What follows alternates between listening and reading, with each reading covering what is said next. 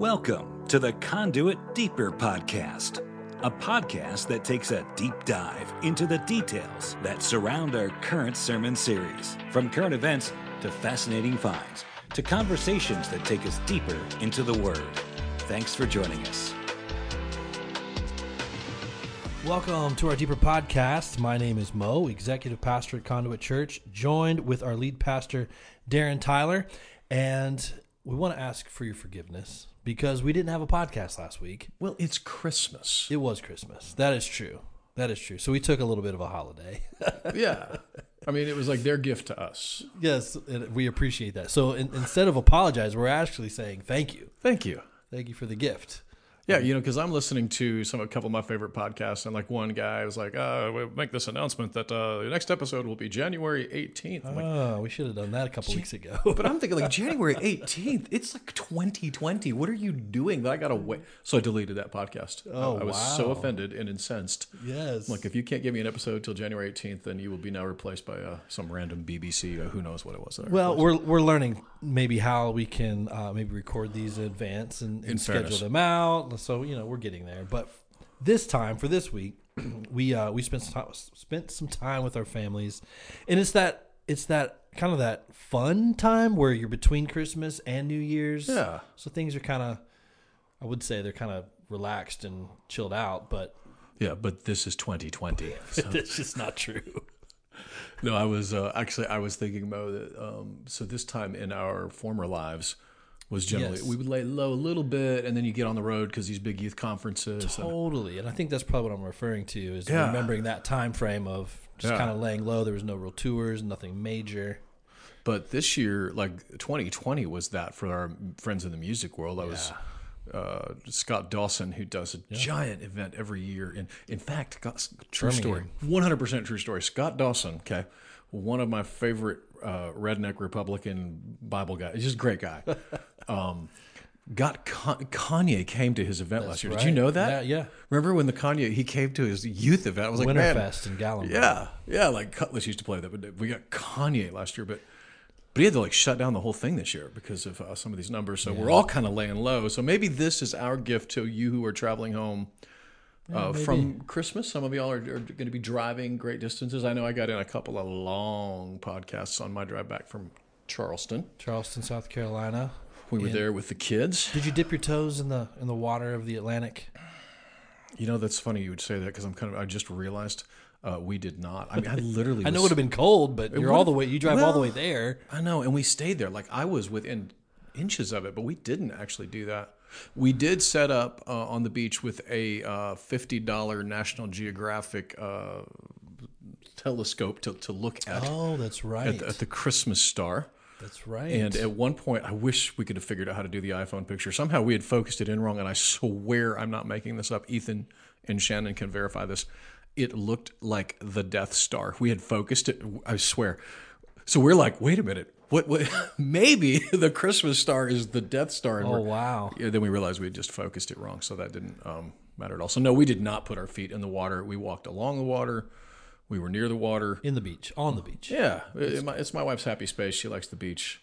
Well, the one thing that we ended up getting for Christmas was a white Christmas, actually. We went to Ohio. Yeah, well, that's your fault. And, well, you know, I mean, if I'm going to go to Ohio, if I'm going to go back home, I at least want to get a white Christmas out of it.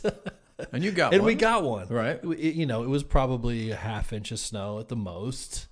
But everything was white, and we played some football out in the snow, and it was bitter cold Arctic weather that we don't usually get down here in Nashville, so it reminded me of my childhood a little bit. It was nice. It was actually a really good trip. Yeah, and you get to see the family. So, isn't it like your whole family is like right there, right? Whole family. So my family and my wife's family. Actually, my wife and I grew up probably less than 5 miles from each other our entire lives, and didn't meet until we were 18 years old. But both of our families are, all in Dayton, Ohio, in the middle of nowhere. Which is... But used to be in the middle of everywhere about 50 years ago. But now it's, hillbilly elegy, right? Are your parents hillbillies? No. Careful, they might be listening. No. My dad does sometimes. Hi, Dad. Not in the traditional sense. Are they hillbilly adjacent? Maybe, probably.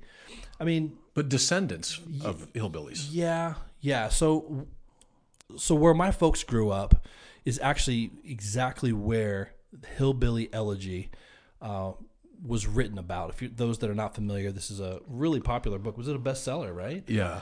That came out this past almost a year and a half ago, 2 years ago now. Yeah. Hillbilly Elegy, and then Netflix has kind of made it famous again by putting together the movie. And so anyways, it's filmed in Middletown, Ohio, and that's where it's based out of. And that's where my folks are from.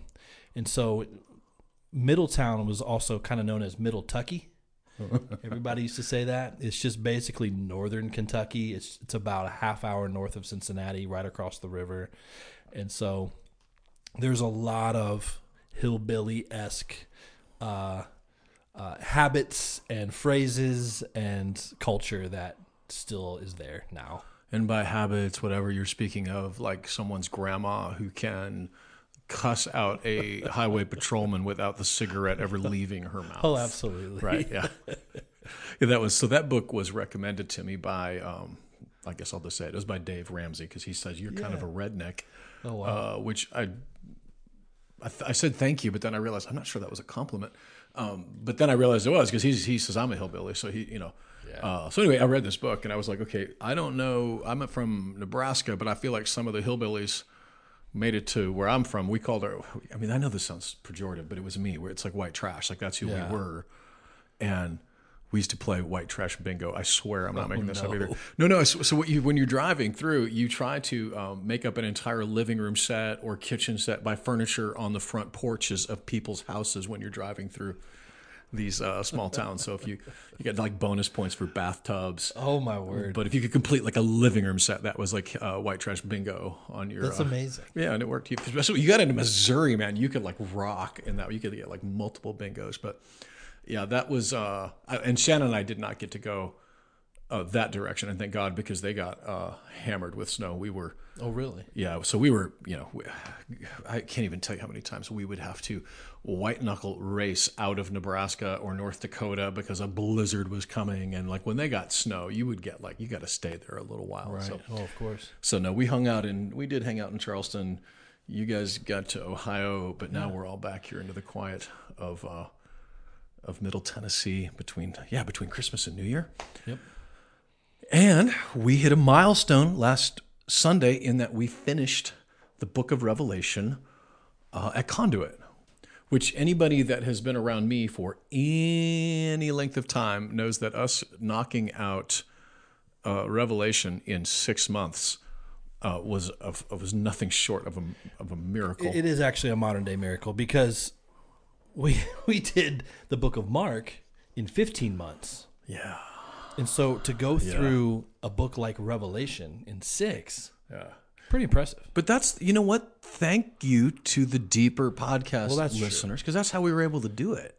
Yeah. We weren't trying to get it all out on a Sunday morning. It's the release valve. Yeah. We joke that this is the modern day Wednesday night service. You guys, anybody listening to this, I promise you, we say, hey, we're going to start it Wednesday night. And people will even say, when can we do like a Wednesday night Bible study? That's one of those things that sounds great on paper, and then nobody shows up. So this is our modern Wednesday night Bible study. Yeah, that's true. Which means whether you listen to it Wednesday morning or Thursday night, or some of y'all, you've been listening to these episodes like a month after we release them, which is totally fine. But that's how we were able to knock it out. And yeah, that's good. And I was excited because it was, the last words of the Old Testament are a curse. Malachi chapter 4. He's like, man, there's a curse coming on you. There's a curse for the law, the curse. And the last words of the New Testament of Revelation 22, verse 21, is grace. The grace of the Lord Jesus be with you. Yeah. And chapter 22 actually starts with the idea that there will be no more curse in heaven. So chapter 22 is actually the idea that Eden is going to be restored. And write it right there in those first few verses, and there will be no more curse. Like the curse will be gone. So the curse of Malachi 4, the curse of Genesis 3, all of that will be gone. And so part of me wants to do like a 6-month series just on Revelation 22, because I feel like that's what we're all longing for right now. Oh, for sure. Mo and I have been having our politics conversations this week as far as the election. I don't even know if you call it politics anymore, like Wild West conversations. And, I was like, because there's these important dates coming up with the election. Yeah, there really are. And I'm kind of at this point, and I know I don't speak for everybody, so forgive me if this is out of line or whatever, but I'm kind of like done. Republican, Democrat, like the whole thing. I'm just done. Mm-hmm. This bill that they passed to give everybody a $600 check like a couple of weeks ago, which was probably just enough to buy the going out of business signs that they would need. Right. And now apparently last night it's a $2,000 checks. It got rejected today. Did it get rejected today? Back to 600. So 600, like, which is like, is that including all this other crazy stuff too in this, or did they get that out of there? Like, no, it's all together still. I mean, they're literally debating it on the floor as we speak. So what is today? Tuesday, the 29th, when you're listening to this, they're literally debating this on the House floor right now. But as of an hour ago, it got rejected. The $2,000 portion is back to $600. So now, is the $2,000 portion, is that in addition to we're going to send $1.5 billion or whatever it was to Pakistan for gender studies, or like that's still all. That's still all in there. Still all in there. Yes. Yeah, and the snakes. The 600 portion. What will be different this time than last time is that last time, if you remember, we all got a little bit of a bump. I forget when that was, what month that was. It's all a blur now. But the difference this time is that our children are eligible.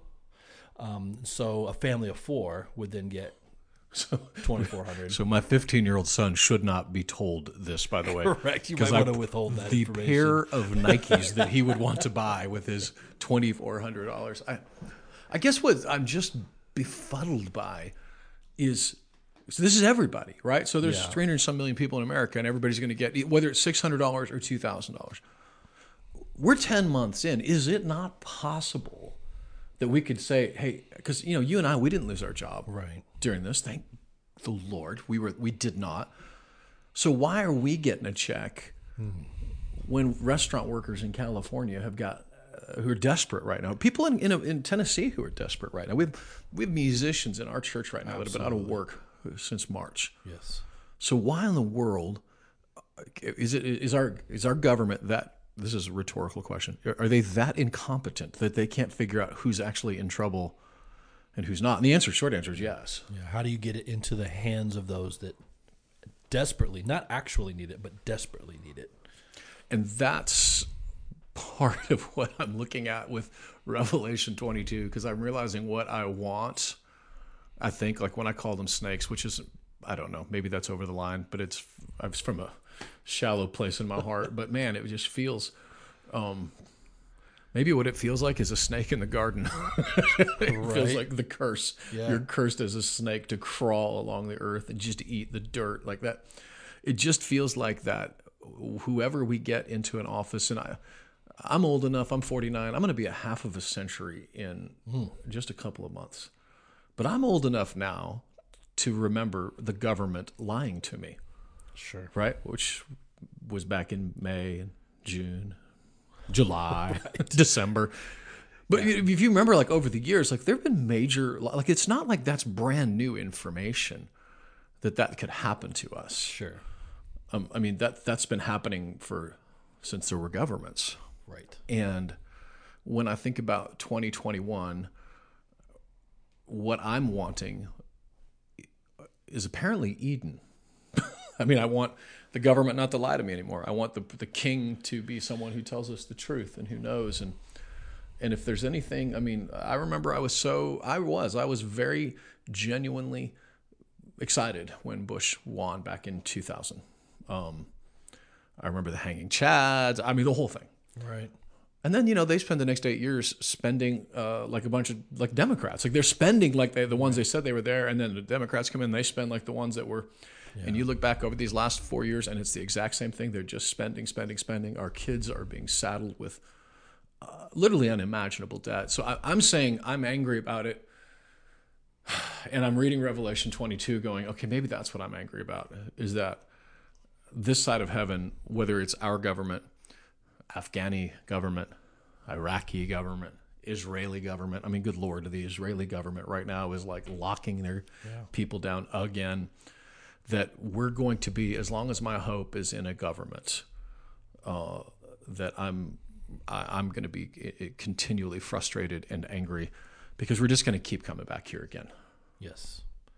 Yeah, we're going to keep circling back to this same, no matter what side you're on here. And the fact that there's even sides is even more frustrating, because that's what they want you to do, is to choose a side. But when you zoom out and see the bigger picture, I mean, that's just it. Like, this isn't going away. Yeah. This is part of the world that we live in.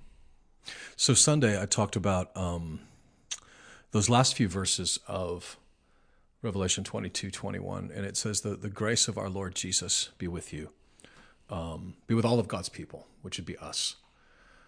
And as I was reading that, I was thinking, okay, if I'm whatever, I'm the church at Ephesus, I'm the church at Smyrna, like, would I be changing the page, like flipping the page when, hey, wait, there's got to be one more. I must be missing something, because where's the part where I'm not going to be persecuted anymore? Where's the part where I'm like, maybe it was like the United States Postal Service and it's just lost in the mail. Right.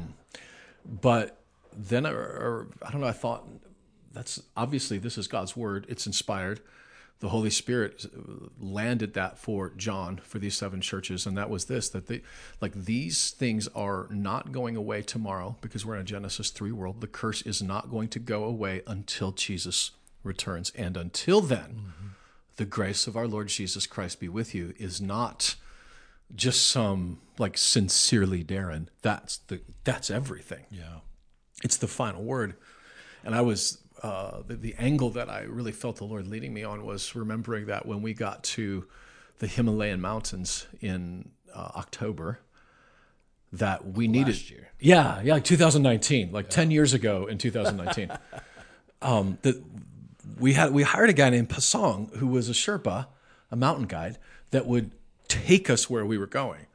He didn't just give us a map or put the coordinates in, send us a pinned location on our iPhone. Right. We actually needed a guide to go with us, because when you're hiking through the Himalayas, there are paths, but there are also other paths. And then there are some places where you just have to figure out your way through. There is no highway, like I-24 from here to Chattanooga. Here's your map. Like, we're going to have to figure this out. And the only way you're going to make it through that is to have somebody that knows those mountains, knows them. Because they've been through there before. Yes. They live there. They can see it because they've been to it. Yeah. And that's what a Sherpa, that's what Pasong does. And that's what the grace of our Lord Jesus Christ will do. Yeah, that's really good. For us, right? So in 2021, I was thinking through, okay, there's some mountains we're facing. Yes. Right? We didn't get to talk about this on Sunday, but that's exactly what it is. Like, there are mountains that are in front of us right now where there are no paths through. I mean, think back on this last year, Mo, like, how many decisions have we had to make where we're just looking at, like, there's no playbook for this. Yeah, it was the first time for a lot of things this year. It was a lot of firsts in the past 11 months. Yeah, like when you take it all the way back to that first Sunday in March, I'd just gotten back from Israel. We were trying to figure out what's going on. Yeah. Everybody's freaking out. We were all, because, we didn't know. Yeah. And our first decision was, do we meet this Sunday or not? It was like March 14th or whatever that second Sunday early was. March. And I just thought, okay, there's no playbook for this. There's no turn to your chapter and verse of your Bible of whether you should meet this Sunday. Or anyone to call and ask, a Sherpa. Yeah. We were all making it up. Like, I'm calling my pastor friends. Like, what are you doing? What are you doing? Like, I don't know. And we just felt like, well, here's what we feel like. The Lord wants us to come together this Sunday and pray. Yeah. Yes, exactly. And I remember, and I've mentioned this before, but I feel like that it came into play in the spring was this idea, this words to live by for me is, when you don't know what to do what you know to do. And we didn't know what to do in that moment, but we knew what we knew to do was to be together. Yeah. And pray and seek his face for wisdom. So that's what we did. Yeah. And we caught crap immediately. Yeah. People that were like, okay, Darren, I know you and I love you and I trust you, but this is wrong. This is crazy. This is dangerous. You should not be doing this. I'm like, wait, I just thought we were getting together to pray. I didn't. I was a little bit like, Like my dog, Bear, who went to the park, there are these ducks. We call them Bob and Carol. I know this because they're always together. If you've been around Conduit, you know Bob and Carol. They're together right now in the basement working on flooring. So we call them Bob and Carol. But one of these ducks is just super aggressive and just bit the crap out of Bear, our dog Bear Yonsei. And Bear was like, I thought we were friends. Like, just completely hurt her feelings because I thought we were all friends. And suddenly she's getting bit right in the rear end. I kind of felt like Bear. Like, I thought we were all friends. And suddenly we're getting bit. But that was the first of what would be 1,000 decisions that we just had to take the information that we had and go to the Father in prayer and do what we knew to do. And because here's the thing, one of the things I learned this last year is if my guide, if my Sherpa, so to speak, through 2020, and for crying out loud through 2021, if it's the culture, if it's the government, if it's Dr. Fauci, God bless him, then it's just going to keep changing on us. Yeah. We can't live that way if that's our guide. And so what we have done in 2020, probably sometimes right, sometimes wrong. Sometimes we just did the best we could with what we knew, is what we're going to do again in 2021, which is to go to our guide, the Holy Spirit, Jesus, the grace of Jesus, and make the best decisions we can. Because in 2021, like one of the mountains that's right in front of us right now is a mountain of mental health crisis. Like in 2021, like New Year's Eve, 2020, we're going to, whatever, who knows, celebrate. Maybe we're all going to be hiding out. I don't know. But it's not like January 1st, suddenly this is all fixed. Yeah. Nothing is going to be like that. And so in 2021, we're going into a place right now where, CDC report just today that the amount of opioid overdose deaths is up 20% at least through this year. Yeah. Already. Wow. That's a huge number. It is massive. It's tens of thousands of people. Wow.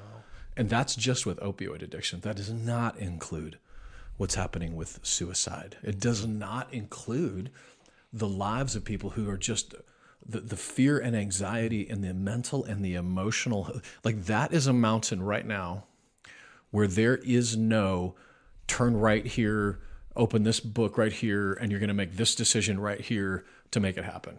We desperately need the guide of Jesus to lead us through.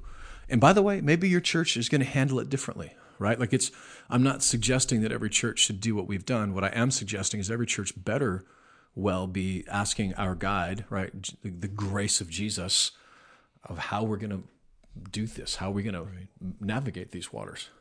Yeah, I think part of the navigation has been a little bit of an awareness and a shift change of our role. We're privileged and honored enough to be able to lead this ragtag group of people called Conduit Church, right? So ragtag is for sure it. This pastoring, shepherding, teaching, but I also feel like it's been one part data analyst and data researcher as well. Like we've had to take on this role of analyzing data, researching the information. Yes. Which people have these in different parts of the marketplace, whatever your business may be. But in the church world, I feel like we've taken on this role, this responsibility of data analyst and data researcher to help give us clarity to some of these decisions. Yeah, when we've looked to what we've done in 2020, and I don't think it's going to change at all in 2021, was looking at the whole of this and mental health.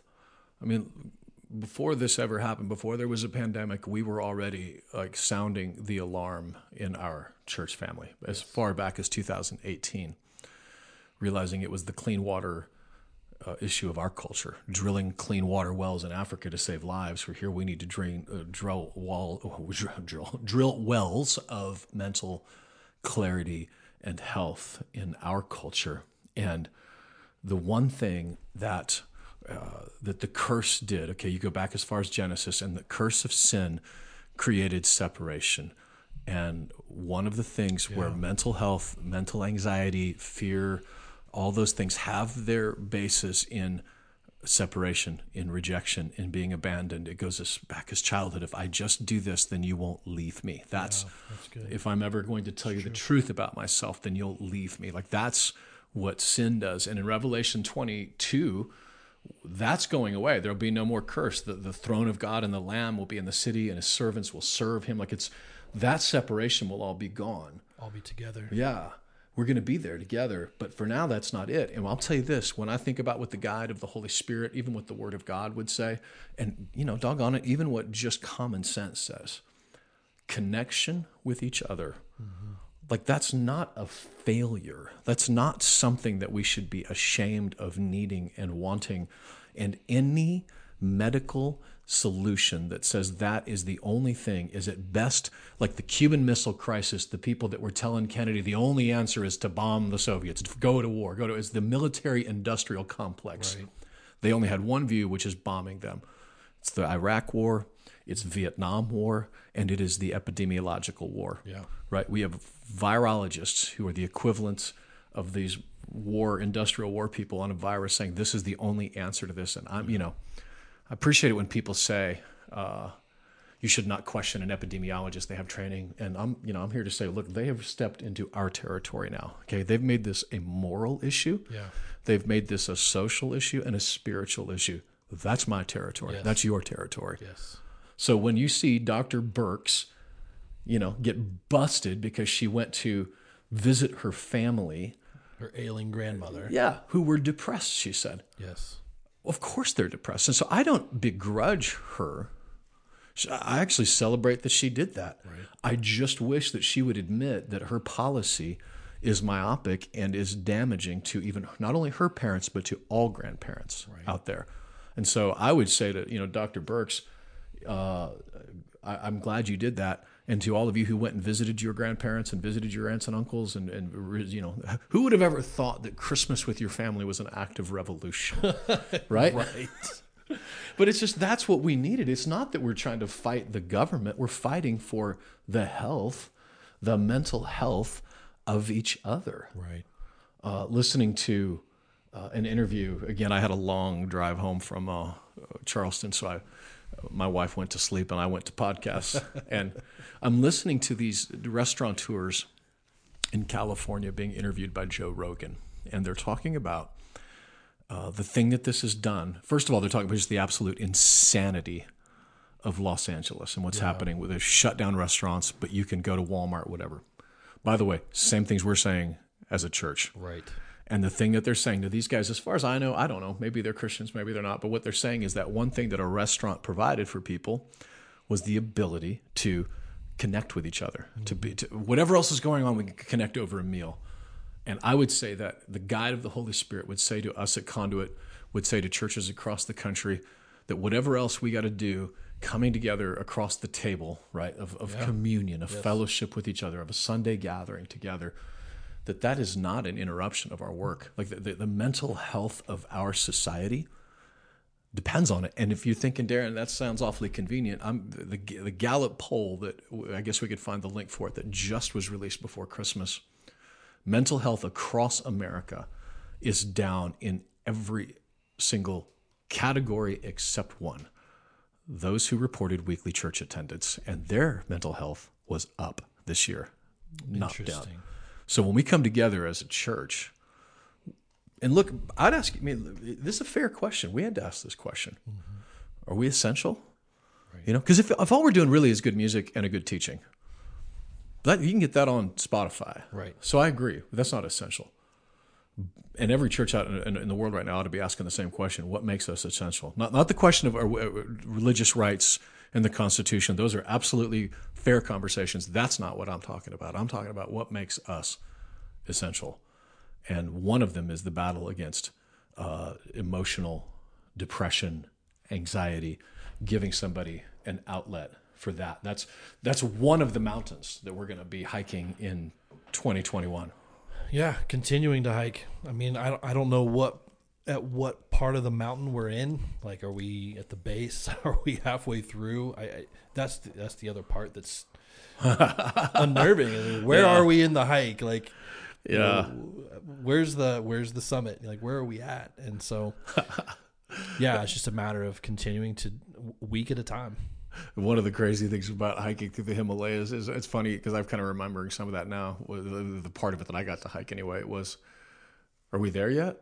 Right. Because we just went, actually those last few hours, we were actually going downhill. Like, oh no, you're still like in the base of this mountain. Like we're still like we have, and when we flew out of there via helicopter, I got the big panoramic and realized zoom out. Yeah. Okay. We were never going to make it. Golly. Like it was never, like there was no hike from one part to the other. And it's such an example of what this earth is. It is one long hike through the mountains that one day we will be helicoptered out of, right? That's what Revelation is about. We're going to get sucked out of here at some point. But until then, are we going to hide? Are we going to just curl up in a ball, or are we going to continue? Yeah. And I guess that's the encouragement, is to not curl up and just wait for the helicopter or wait for someone to come along. Like you can get up and take a step forward. Yeah. Like you can move down the path, even if you don't know exactly what to do. There are others nearby that might, and to at least take a step forward, keep forward momentum. And I would say, so 2 things right now to put in front of you, by the way, and I don't know who is listening to this, but if you are in the mountains of a mental health crisis, okay, get help, like immediately. If you go to nothinghidden.org, okay, it's nothinghidden.org. Our friends Jerry and Tracy Negrado have basically declared war, a ground war against emotional unhealth in young people. And if you are in a battle for addiction, for your freedom from addiction is off the charts. Yeah. placeofhopeinternational.org. It's placeofhopeinternational.org. If you forget that, just Google Place of Hope, Columbia, Tennessee. It'll be the first thing that'll come up. But there is help in both of those places for you if you are in those mountains. And as a church, know this, at Conduit, that is something we are on the offense this year. We are not going to play defense. We are going to attack that gate of hell. We are going into those mountains with a guide. And I see Jerry and Tracy in Nothing Hidden, along with Mike and Bev with Place of Hope, as these outposts along this trail that are available for those that are lost on the hike. They're lost on the trail. They've got questions, confused, don't know what to do. There's outposts available. Yes. For rescue. Yes. The second one that comes to mind that should be no surprise to anybody of a mountain that I know we're already in the middle of is of political uncertainty. Yeah. Like uncertainty in eternity. Isaiah the prophet, he says the government will be on Jesus' shoulder. In Rev.22, when it speaks of those who are washed their robes, they have the right of the tree of life, and they can go through the gates of the city being Jerusalem, the city speaking of the government of Jesus, which is it's going to be forever. Like that's it. And on the outside, the sexually immoral, the murderers, the idolaters, everyone who loves and practices falsehoods. These are, like, when you talk about identity politics in general, cutting everybody up into blocks, whatever. It's when you've made your identity, whether it's a Republican, I've made my identity a trans, I've made my identity homosexual, lesbian, I've made my as a guns guy, like what if that's MAGA. Yeah, yes, MAGA. That's idolatry. If that is my identity, if it's something I'm struggling with, if it's something that I'm intrigued by as far as politics, there are ways where you could do that where it's not your identity, but you know it when it's in your identity. And that's who doesn't get to go into the city, because those are ones who want to bring with them their own identity, their own politics, and their own, power. Mm-hmm. And that's going to be not in the city. But meanwhile, here we are. Like, we had an election. When was that election? Well, the election was the first week of November. For the United States listeners, like if you're Canadian, whatever, we may or not have been aware of this, but we had an election. The first week of November, and I remember our first podcast after the election. I think it was on that Tuesday, actually. You ask who's going to win the election, and here we are. Such a naive question. Here we are, the last week of December, and it's being contested. Now, depending on who's listening, you may have opinions about that, but the fact of the matter is, it's definitely being contested. It's absolutely uncertain which way this is going to go. Which, by the way, I think there's a lot of people that would think, wait a minute, uncertain? Yeah, perhaps. Maybe I bet, being naive about that too. Well, I don't know. I mean, like the NPR guys would be like, what do you mean? It's uncontested? Like, yeah, so... But it is being contested. It is being contested, and it's actually very complicated. Big shocker, right, at this point in our government. Fair, yeah. But next Wednesday is the 6th of January, and that is officially, like we do every other election, this is no different, that's when the electoral votes are counted, which then makes it official as to who won the presidency. This is what we do every 4 years. I think I forget how many days on the calendar per the Constitution. After the vote is taken, the electoral votes are then counted, and it is made official. With the inauguration, X amount of days after that, I think it's 14 days from the counting of the electoral votes is Inauguration Day, which makes that January the 20th. This happens every election cycle. However, this next week, which is January 6th, next Wednesday, it's going to be an interesting day because there are those that are asking for those states that have fraud, that have shown to have election fraud, for those electoral votes to not be counted and to be discounted. Again, there's all kinds of constitutional law in play here, but there's a lot of talk, and there's a lot of senators, House of Representatives that are all leaning towards this idea, this concept of electoral votes being discounted. Are there people actually publicly saying this, like the senators, like not like journalists, but like senators, like that are on the thing are saying, "I'm not going to vote for this." Yes. So there's the potential for. I'm getting jumpy. I'm standing up now. Yeah, this is making me nervous. He's standing up now. Sorry, Micah. Can you edit that out? Sorry. The potential for this to get sideways concerning our American election is really high, higher than it's ever been, higher than it was in 2000, because that involved a single county.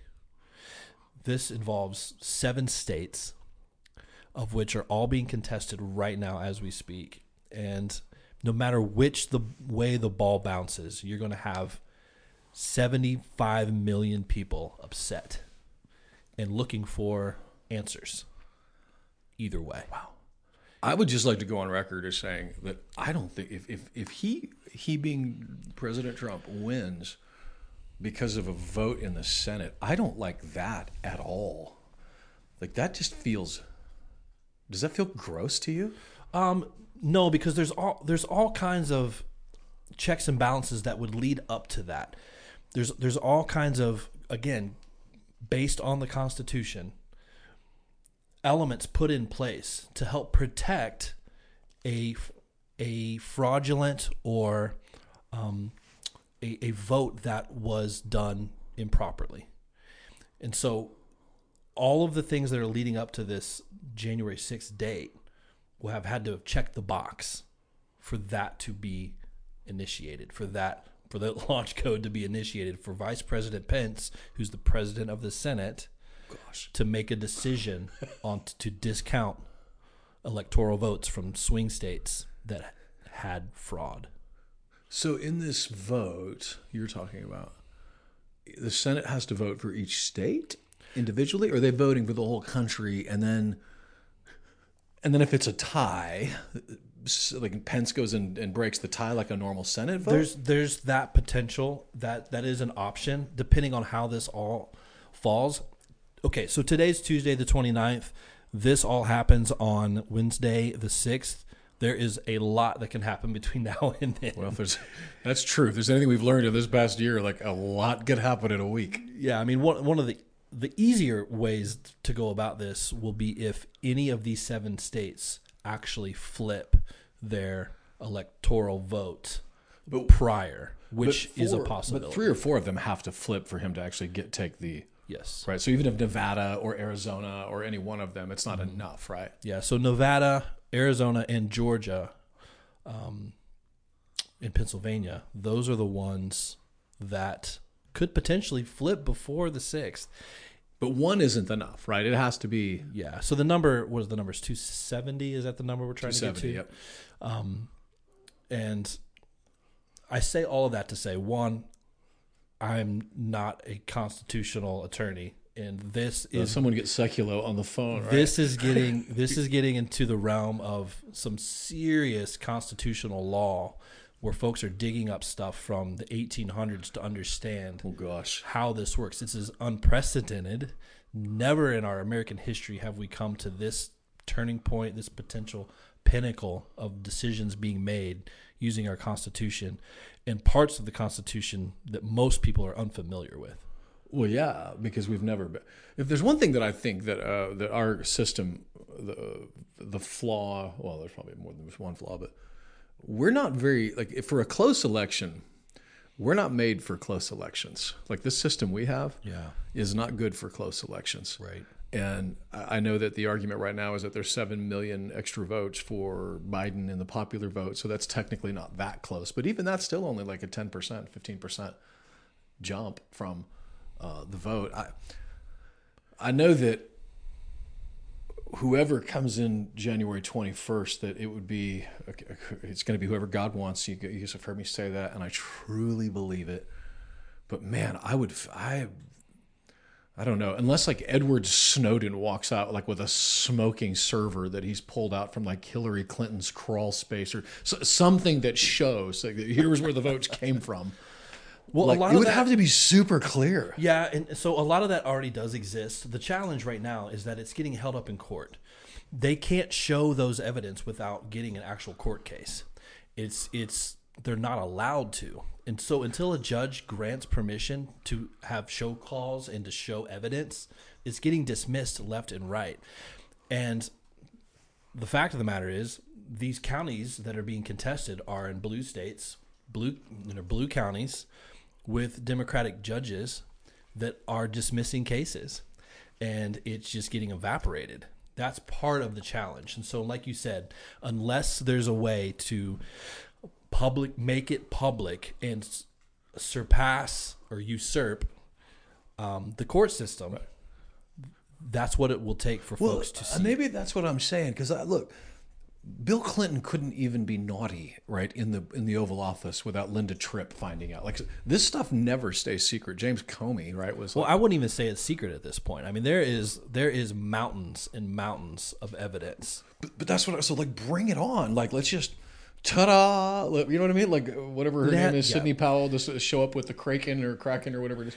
But she can't. Now would be a good time. It would be a good time, but they're trying to go through the courts before they pull the trigger to go public. They're trying to do it in every legal, constitutional, like, trust the process, trust the system as it should be, like, to go through the court system. Trump is trusting the process? He's trying to, because for him to pull the trigger on something like the Insurrection Act, which would allow him the power to bring this in front of the entire American public, is a pretty big leap in his authority. And so I appreciate his willingness to hold back at this point, knowing his character and kind of knowing how he does deals and makes decisions.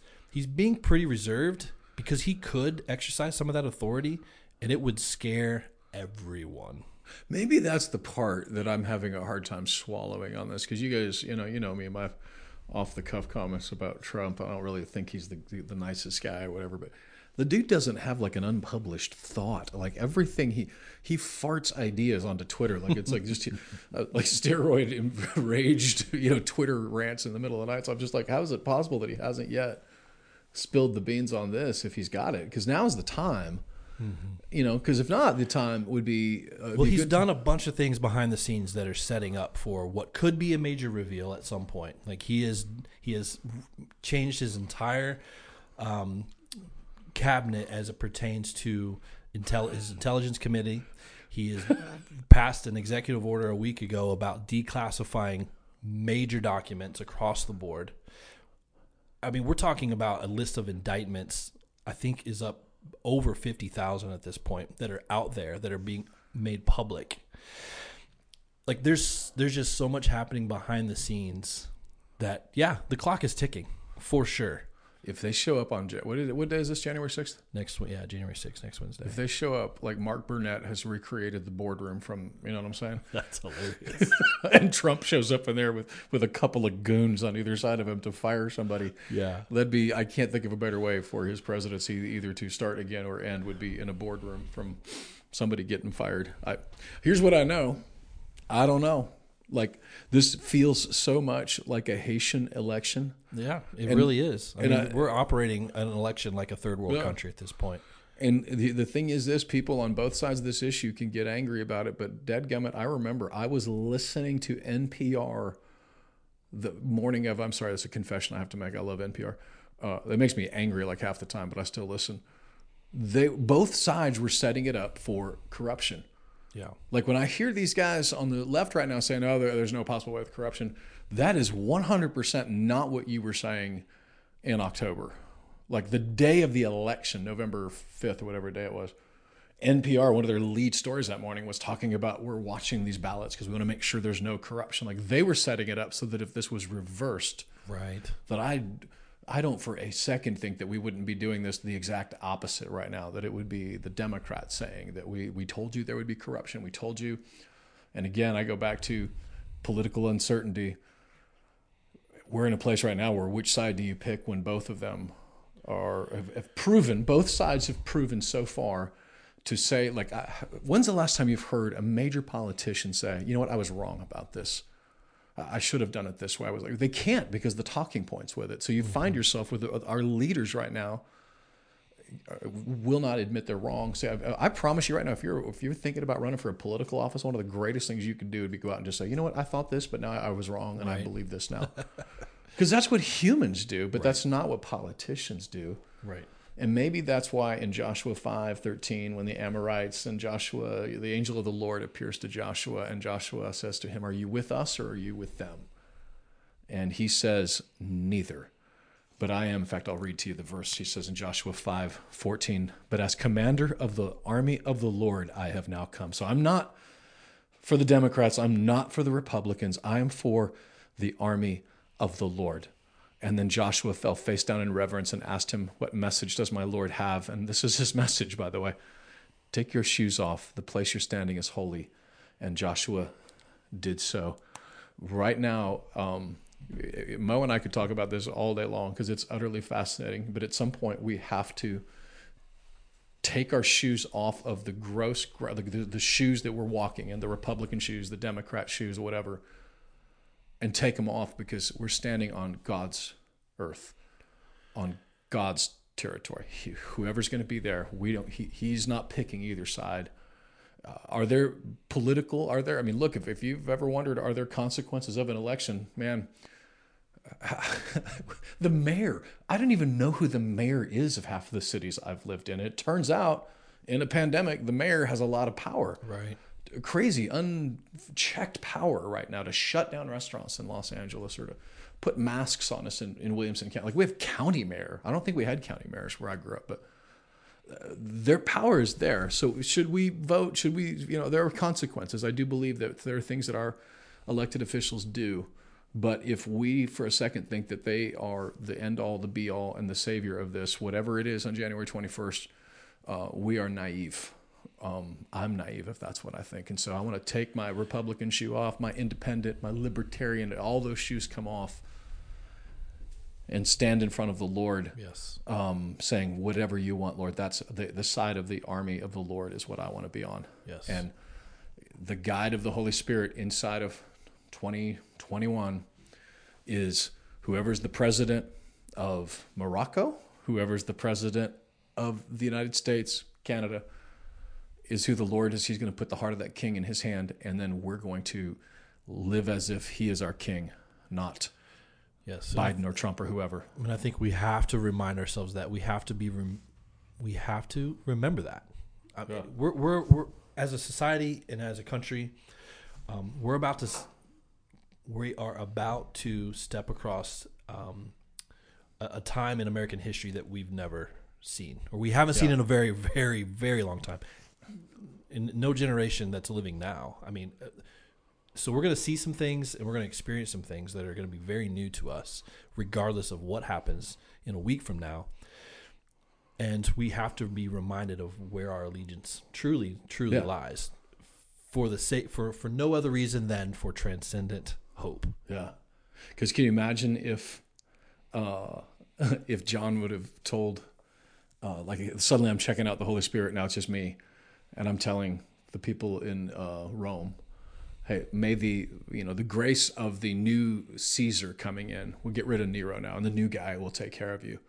Because every one of them, they're all dead. Mm-hmm. Like, one of the best things I did was you walk into Israel and you pay $10 to walk on their grave. Like, the ones who persecuted Christians are gone. But the grace of our Lord Jesus being our guide, he's still with us. Yeah. 2,000 years later, he'll be with us through eternity. And as fun and fascinating as it is to think through these things and the implications of them, if your blood pressure gets up a little bit, it's a good place to look, and I'm speaking 100% to myself. I'm hoping that my Apple Watch doesn't blast my heart rate. I'm like, oh. It's so funny you say that, because Is yours up? My wife and my son and his fiance chipped in and got me an Apple Watch, and so I've got Micah. Yeah, thank you, son. You're a nice young man. He so I've got this thing on, and I keep watching it for my blood pressure to. My heart rate to keep popping every time I read turn on the Twitter machine or the news. But you're right. It's like this good reminder of okay, you need to settle down. Yeah. Just focus on what's the most important thing. Yeah, the Apple Watch turns out to be an idol hunter, because it's like if my hope is in something and it's being taken away from me, then my blood pressure goes up. Yeah, my heart rate goes up. I'm realizing, oh man, I'm my heart rate. But I'm happy to be. Look, it's not happening. Yeah, right now. I haven't had an alert yet, so praise Jesus. Okay. Well, maybe hopefully it's not. It's not. Look, we got to get. I'm sorry, this is fascinating to me, but we got to get through this, because it's important that these mountains are coming. The next one that I saw, that I felt the Lord was saying what we're going to have to be ready for, is the economic instability, the mountains of that. In Eden, we're in the city. The fruit, the trees continue to produce. The curse of man working and it not producing anymore, that isn't yet, right? The curse doesn't go away. And the one thing that's happening right now in our country, I was just listening to it today. It was an NPR report that 12 million people are behind on their rent payment right now. Or mortgage payment. 12 million. Okay, so that's families, by the way. Did they give any sort of perspective on what that normally is? Like, what's that number generally, like a percentage of? No, of course they didn't, because it's not as scary if it turns out that it's normal. But it's high. Yeah. And of course they were making it as which is true. I mean, if we live in an area right now where Spring Hill, one of the places that's really near where we live, has been bought up by large investment banks in the past 10 years. Like, one of the reasons rent is so high where we are is that large investment companies have bought up these properties. But, I have a son-in-law and daughter who own 3 rental houses in Cleveland, Tennessee. These aren't all people, like these landlords, they're not like these god-awful people. These are just people making, trying to make a living and trying to build a retirement for them. And what they're saying is that with this economic uncertainty, we've just kicked the can down the road. That was frustrating. They were saying, oh, we bought ourselves time. Like, nah, we didn't really buy ourselves time. Yeah. We just delayed the inevitable, which is, LA right now, the homeless population has skyrocketed. Homeless population across the country, by the way, caused by, they keep blaming it on the pandemic, but that's not fair. It's the policies that were put together for this pandemic. These are 100% consequences of the way that this was handled. And the economic uncertainty, in our city, it's musicians, touring personnel. Industry, yeah. Yeah, we've already seen friends of ours, dear friends of our church family, that had to move, take jobs in other cities, others that may have to. Right. Lots of them that are, driving for Amazon, driving for Uber, and, different places and restaurants that are just trying to stay afloat. The economic uncertainty is something that we desperately need Jesus to guide us through. I would say he needs to guide us in a few ways. One is in our own generosity. I am so blown away that we've kept the conduit open this year We have fed hundreds of thousands of meals. We have been able to continue to free families from slavery. We've continued to, I said it was $800,000 on Sunday, but honestly, guys, it looks like it's going to be $900,000 that has come in this year for Conduit Mission. Not the church, the mission. Yeah. So we want to continue that because, in America, we're dilly-dallying over, dilly-dallying, whatever, dilly-dallying over, $600 or $2,000. But man, if you're in Nepal right now, nobody's sending you a check. Right. Nobody's coming for you in Uganda. We get the chance to be the economic certainty in an uncertain world. And with these areas being impacted by policies mirroring what is happening in the U.S. Because of what is happening in the U.S., they think, well, that's what we're supposed to do. One of my, something that's not being talked about a lot right now is, back in March or April, Haiti just decided, no, thank you. My Haitian friends, like, oh, we're going to shut it down. They're like, nah, we're not doing that. Because they said, 99.5% chance of surviving the virus, 100% chance of dying of starvation. Right. We'll take our chances with the virus. So they stayed open. And by the way, no major outbreaks in Haiti. No major whatever. Not saying that whatever. I'm just saying that for them, what they were threatened was going to happen didn't happen. Yeah. The problem is that because of these policies in other countries, now their dollar is just out of control with inflation.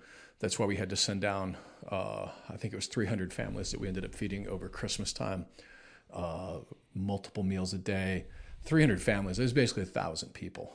Wow.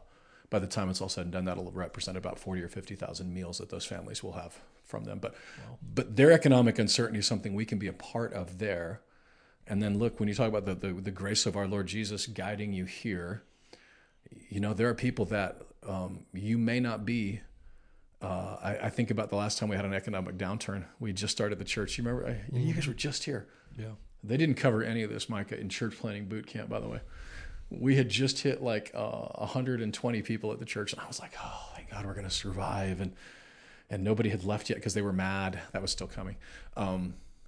But because of the economic downturn, families began to move away. Like nobody covered that. Like, what are you going to do when they move? They moved to LA, moved to Louisiana, moved where the work was. Musicians were moving. But here's what I bring that all up to say that in hindsight, starting a church in 2010, I joke that it was one of the dumbest things I've ever done. It really was, because we were still reeling from the economic downturn. I remember Mo and I having conversations about buying silver and like, what are we going to do? And, and it never once I thought, man, this was really stupid to have started a church. And this time we need money right now. What are we going to do? But God was faithful then. And one of the best ways to let the Spirit of the Lord guide you through this future of economic uncertainty is to be just open to wherever He's going to guide you. He might guide you to a different city. He might guide you to a new opportunity, 100%. But take some time to remember the past as well, the way that He has provided for you. I've kept that alive for us as a church. He provided for us in the past. He'll provide for you in the future. And if He is not, like right now, I'm desperate and I don't have anything, it might be time to look at another opportunity. But let the Spirit guide you. But sometimes the Spirit is guiding you through your circumstances, right? Say, I really wanted this gig as a bass player, but at this point, that might not be the future for me. Right. That's okay. There are companies out there. Our good friends at Dave Ramsey are hiring. So if you're in the Nashville area, hit up. There are places out there if you're willing to let the Lord guide you through that. And for our friends that listen overseas, know this, that whether or not your economic future is what you want it to be, the future of Jesus with you is 100% certain. So that those mountains of economic uncertainty, the Spirit guiding you through that is exactly what we desperately and you will need. And then the last thing is for us, and by the way, you probably got more mountains, I know there are, but these are the ones that were right in front of me that I know as a church we're going to have to navigate. But the fourth one is the medical, right? This pandemic, this health. We have people right now in our circles, in our church, our friends who are sick, some that are just out of the hospital, some that have been very sick, some that, like me, that had a head cold with it. But we're going to have to continue to navigate that. When you hear them say, because how many of these times have we moved the goalpost, right? We're going to 15 days to flatten the curve. And then it went from that to, okay, well, we're just going to make sure that we get the virus down. So if everybody just will stay home for a little bit, then you'll be fine. Then it was like everybody wears a mask, you'll be fine. And then it was the vaccine, you'll be fine. And then just this week, they're saying, even if you get the vaccine, you're going to still be wearing a mask because you could still. I mean, Moshe, the WHO lady again, talking about that. It may not mean that you can't catch the virus. You could still be symptomatic with it, even with the vaccine. Yeah, one of the directors of the World Health Organization is talking about, well, you might have the vaccine, but that doesn't mean you will be asymptomatic, or that you can't still spread the virus, and that you should still wear a mask, and you actually might not even help you, might not even get the T cells from it. And it's like, it was mind-boggling.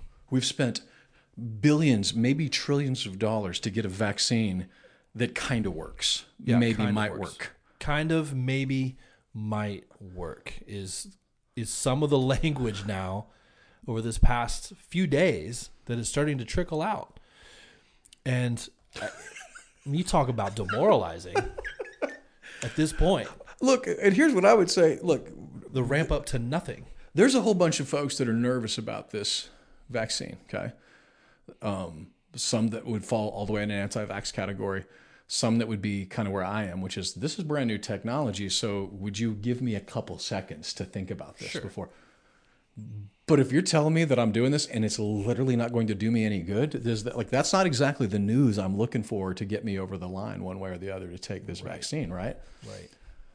Or that'll be an annual or biannual shot. Depending on the strain, the thing that's popping up obviously now, if anyone's paying attention to what's happening in Europe, specifically in England, Great Britain, this new strain of the virus has that country completely shut down in lockdown. I think that came out today that there's 58,000 tested positive yesterday, which was this incredible spike. And they're attributing it to this new strain of the coronavirus. I mean, it just keeps going. I mean, this is a mountain that's not easily traversed, it seems. It's not, because the guide that we have wanted, some medical person to guide us through it. And, it made me sick to my stomach. If you did this, then I'm sorry if I'm going to make fun of you, but in Fauci we trust, like that stuff that was going on and probably is still going on. Yeah. This guy just last week in the New York Times admitted that he moved if he felt like the goal lines are, like, I've thought that, I've said it out loud, like, why do we keep moving the goalposts? Like, I just got to the end zone and now you just moved it. And then he admits that he has been moving it. Yeah. But he doesn't say it and I'm really sorry I did that.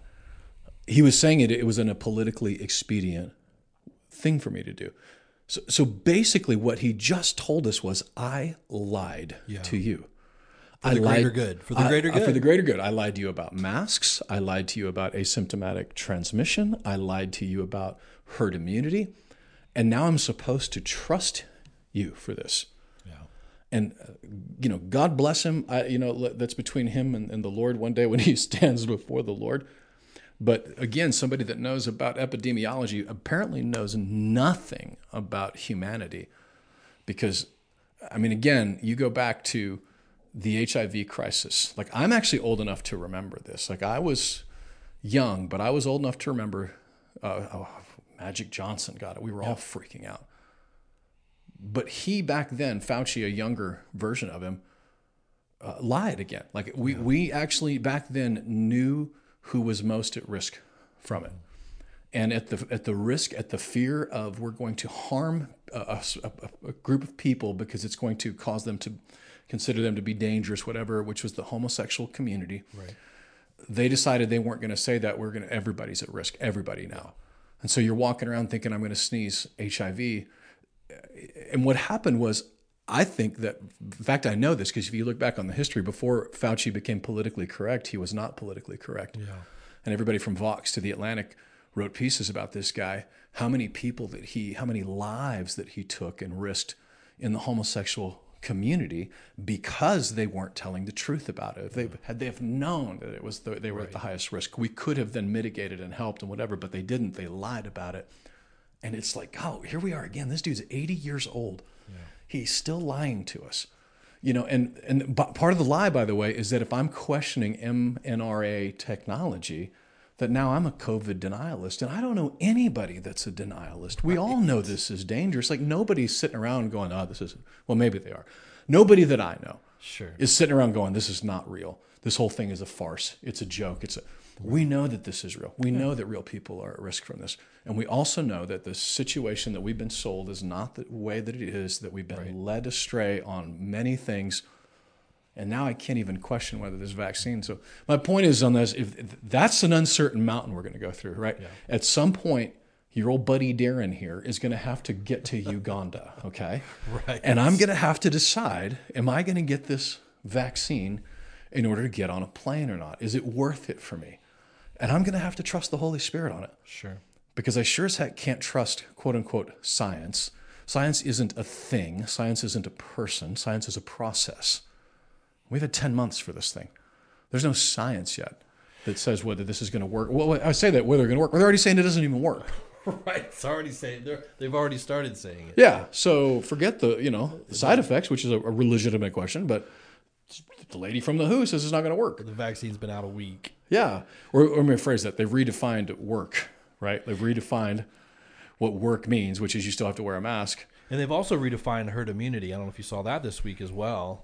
Herd immunity now has been literally redefined per the WHO to include a majority populace that has been vaccinated. Is now that's crazy. The definition of herd immunity.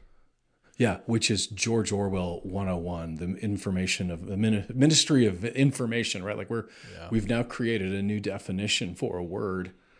I know this when it comes to our health.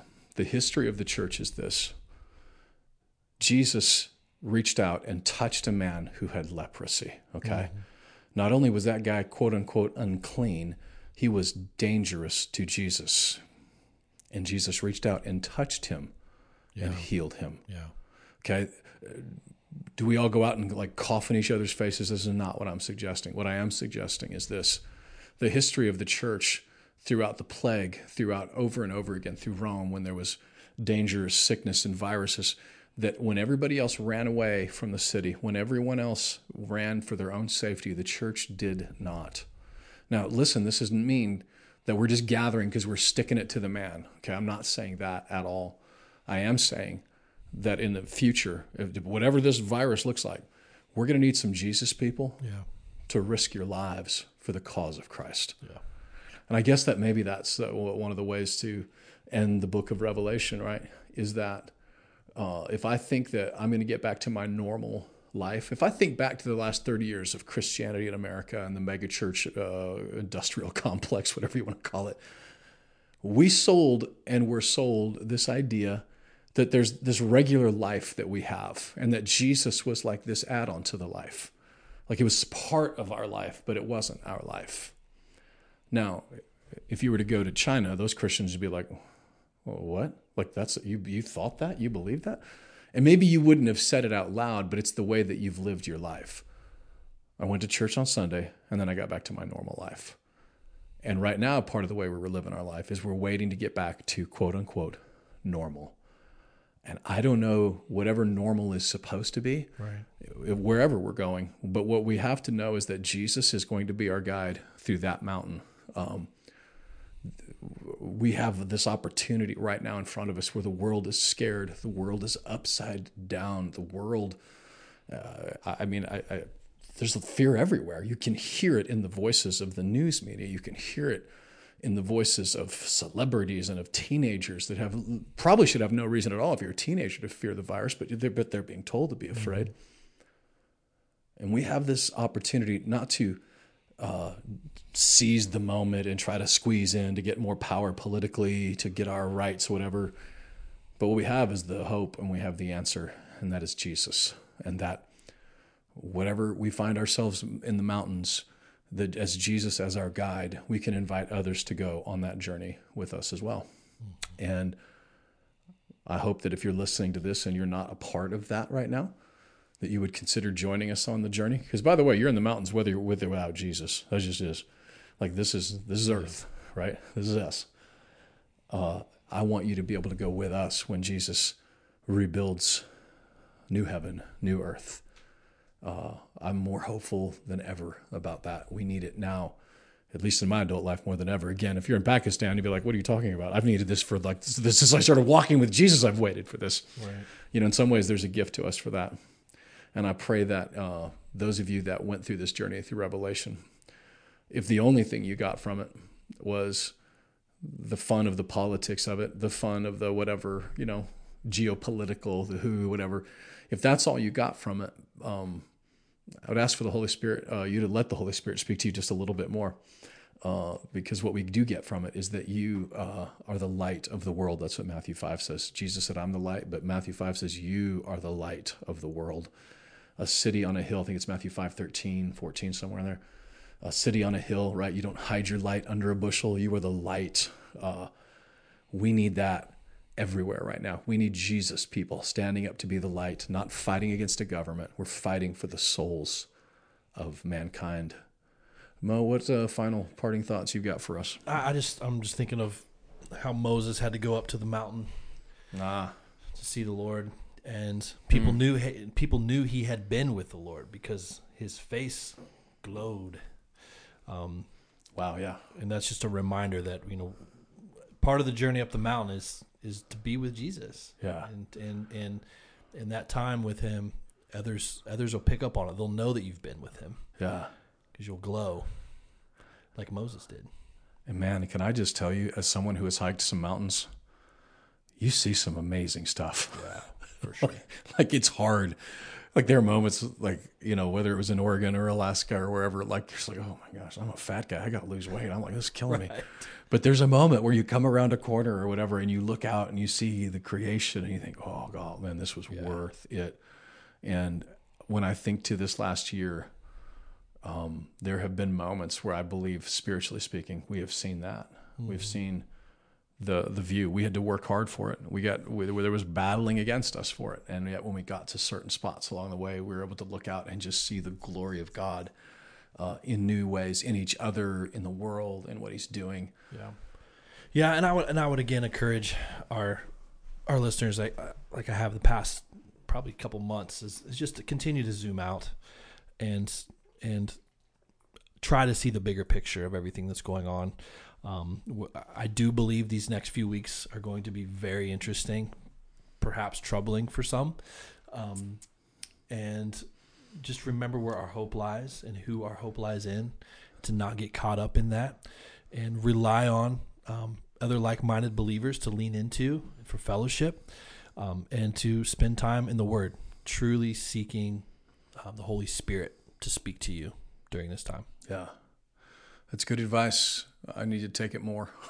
That's something the Lord has definitely convicted me on when I get up in the morning. Am I reaching for the news, or am I reaching for the good news? The good news, right? Yeah, that's good. That's really, somebody write that down. And it's not that we shouldn't know. It's just that, again, if I've made it my idol, as opposed to the good, the good news, like the Word of God, which is the light for us. So here's what I know. 2021 is almost here. The next podcast, it'll be New Year's. It'll be a new year. Yeah. And we're getting ready to start a new series at Conduit. We're going to call it Triple Threat. I like it. Because of the 3 different categories of spiritual gifts in the New Testament. We want everyone to know what those are and that you have access to all 3 of them. Mm-hmm. It's great if you can act. Great if you can dance, right? Great if you can sing. But man, it's awesome when you can do all 3. And that's the spiritual gifts of the New Testament. There are 3 categories, and you could be a triple threat, and that's what we want.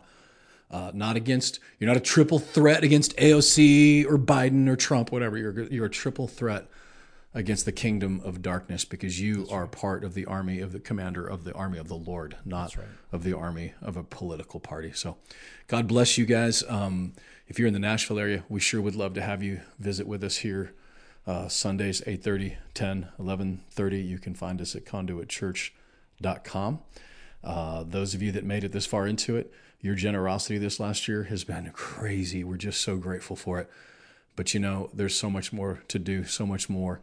If you're considering year-end donations, contributions, know that we would be honored if you would trust us to be the conduit of your generosity, that we can use it to invest in the kingdom of God this side of heaven. So you need prayer, info@conduitchurch.com. We have someone here that would love to pray with you.